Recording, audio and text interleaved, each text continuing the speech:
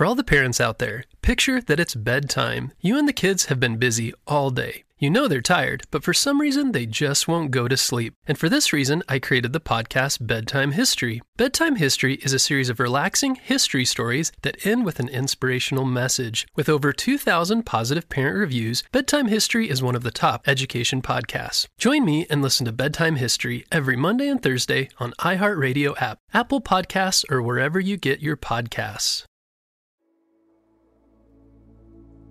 Hello, friends, and welcome to Bedtime Stories with Mr. Jim. I was just getting ready for bed. Are you as well? Oh, good. I hope you brushed your teeth and found all of your comfy things like pillows and blankets and stuffies. Oh, yes. Oh, good. Well, as long as you have all those things ready, then it's time for our story. But first we must close our eyes so that we can travel to an imaginary world.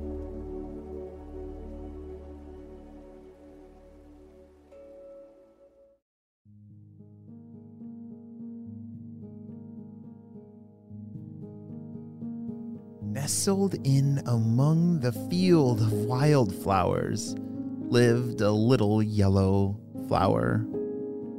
It loved its home within the field and how the sun beamed right down, warming its petals.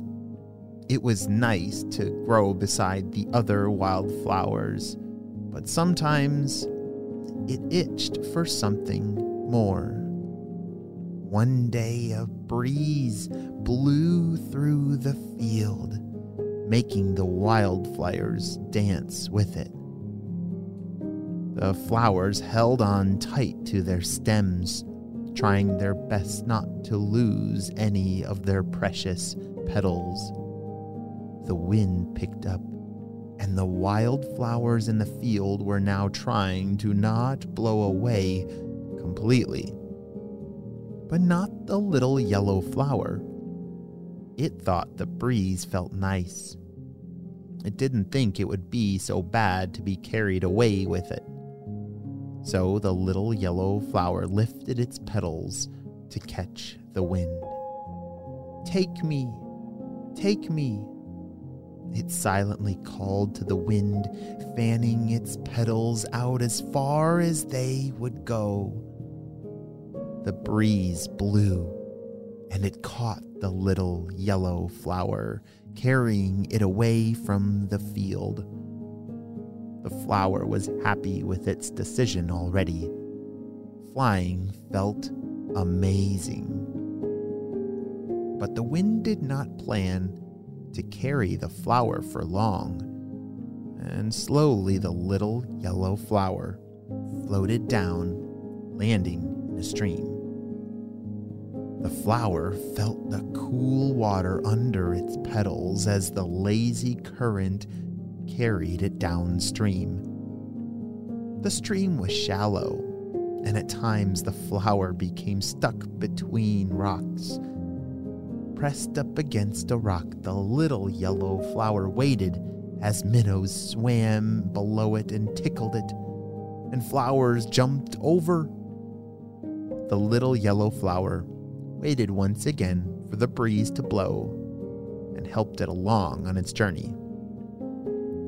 Whoosh! The breeze reached the flower, wiggling and spinning it until it was carried back down the stream. "Thank you," thought the flower. Soon this little flower picked up speed as the river grew wider. It was no longer getting stuck on rocks, but riding down them in small waterfalls. The stream had widened into now a river, and the little yellow flower watched as the trees on the riverbank stretched taller toward the sky.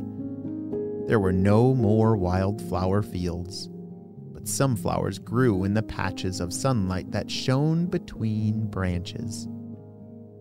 The little flower's petals were tickled by the faster current. It marveled out how wide the river was now. After a while, the sky became brighter as the big, tall trees were more spread out. The forest she was traveling through had become sandy fields with tall, wavy grasses and special wildflowers growing. The little yellow flower noticed that the water became salty. It was no longer fresh and cool like it had been in the small stream. The water was cold and rushing toward the river's mouth and into the ocean. The little yellow flower held on as it was spun around the fast-moving water. Finally, the rushing water gushed into the wide open sea, sending the flower bobbing out into the open water and slowing down until it was floating again. Above the flower were seabirds. They soared by on outstretched wings, and the yellow flower thought they looked to be doing the same thing. Only they were floating through air and the flower floated through water. But both were equally as calm and peaceful. The sun overhead had moved lower in the sky, closer toward the water's surface. As it did, the sea below the flower formed waves that splashed into one another. Once in a while, the flower was caught under the water, taking a dive down toward the fish until the waves pulled it back up again. It caught a ride on a wave that raced toward the sandy beach and decided to hop off. It was happy with the water adventure, but was ready for something else. A girl walked along the beach, letting the water splash her feet. She saw something yellow up ahead and wondered what it could be. The little yellow flower stretched its petals as the girl approached, hoping to be seen. It was filled with joy when the girl scooped it up gently. "Wow, what a beautiful flower," she said. The girl placed the flower in her hair, and the little yellow flower nestled in, taking in the new sights and smells from up there. They walked for a while longer until the sun disappeared and the little girl headed home. In her room, she placed the flower in a cup on her windowsill. "Good night, little yellow flower," the girl sighed as she fell asleep.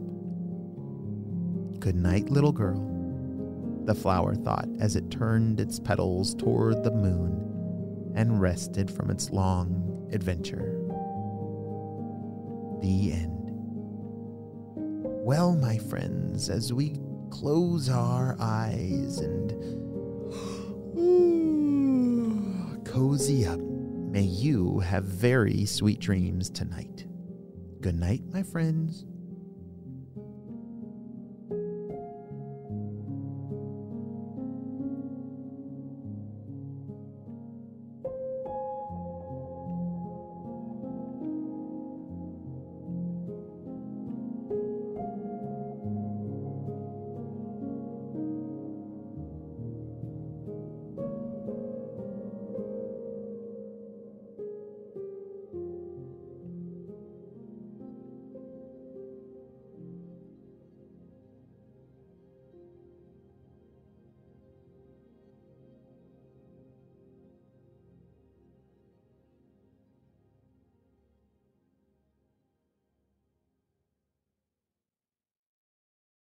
For all the parents out there, picture that it's bedtime. You and the kids have been busy all day. You know they're tired, but for some reason they just won't go to sleep. And for this reason, I created the podcast Bedtime History. Bedtime History is a series of relaxing history stories that end with an inspirational message. With over 2,000 positive parent reviews, Bedtime History is one of the top education podcasts. Join me and listen to Bedtime History every Monday and Thursday on iHeartRadio app, Apple Podcasts, or wherever you get your podcasts.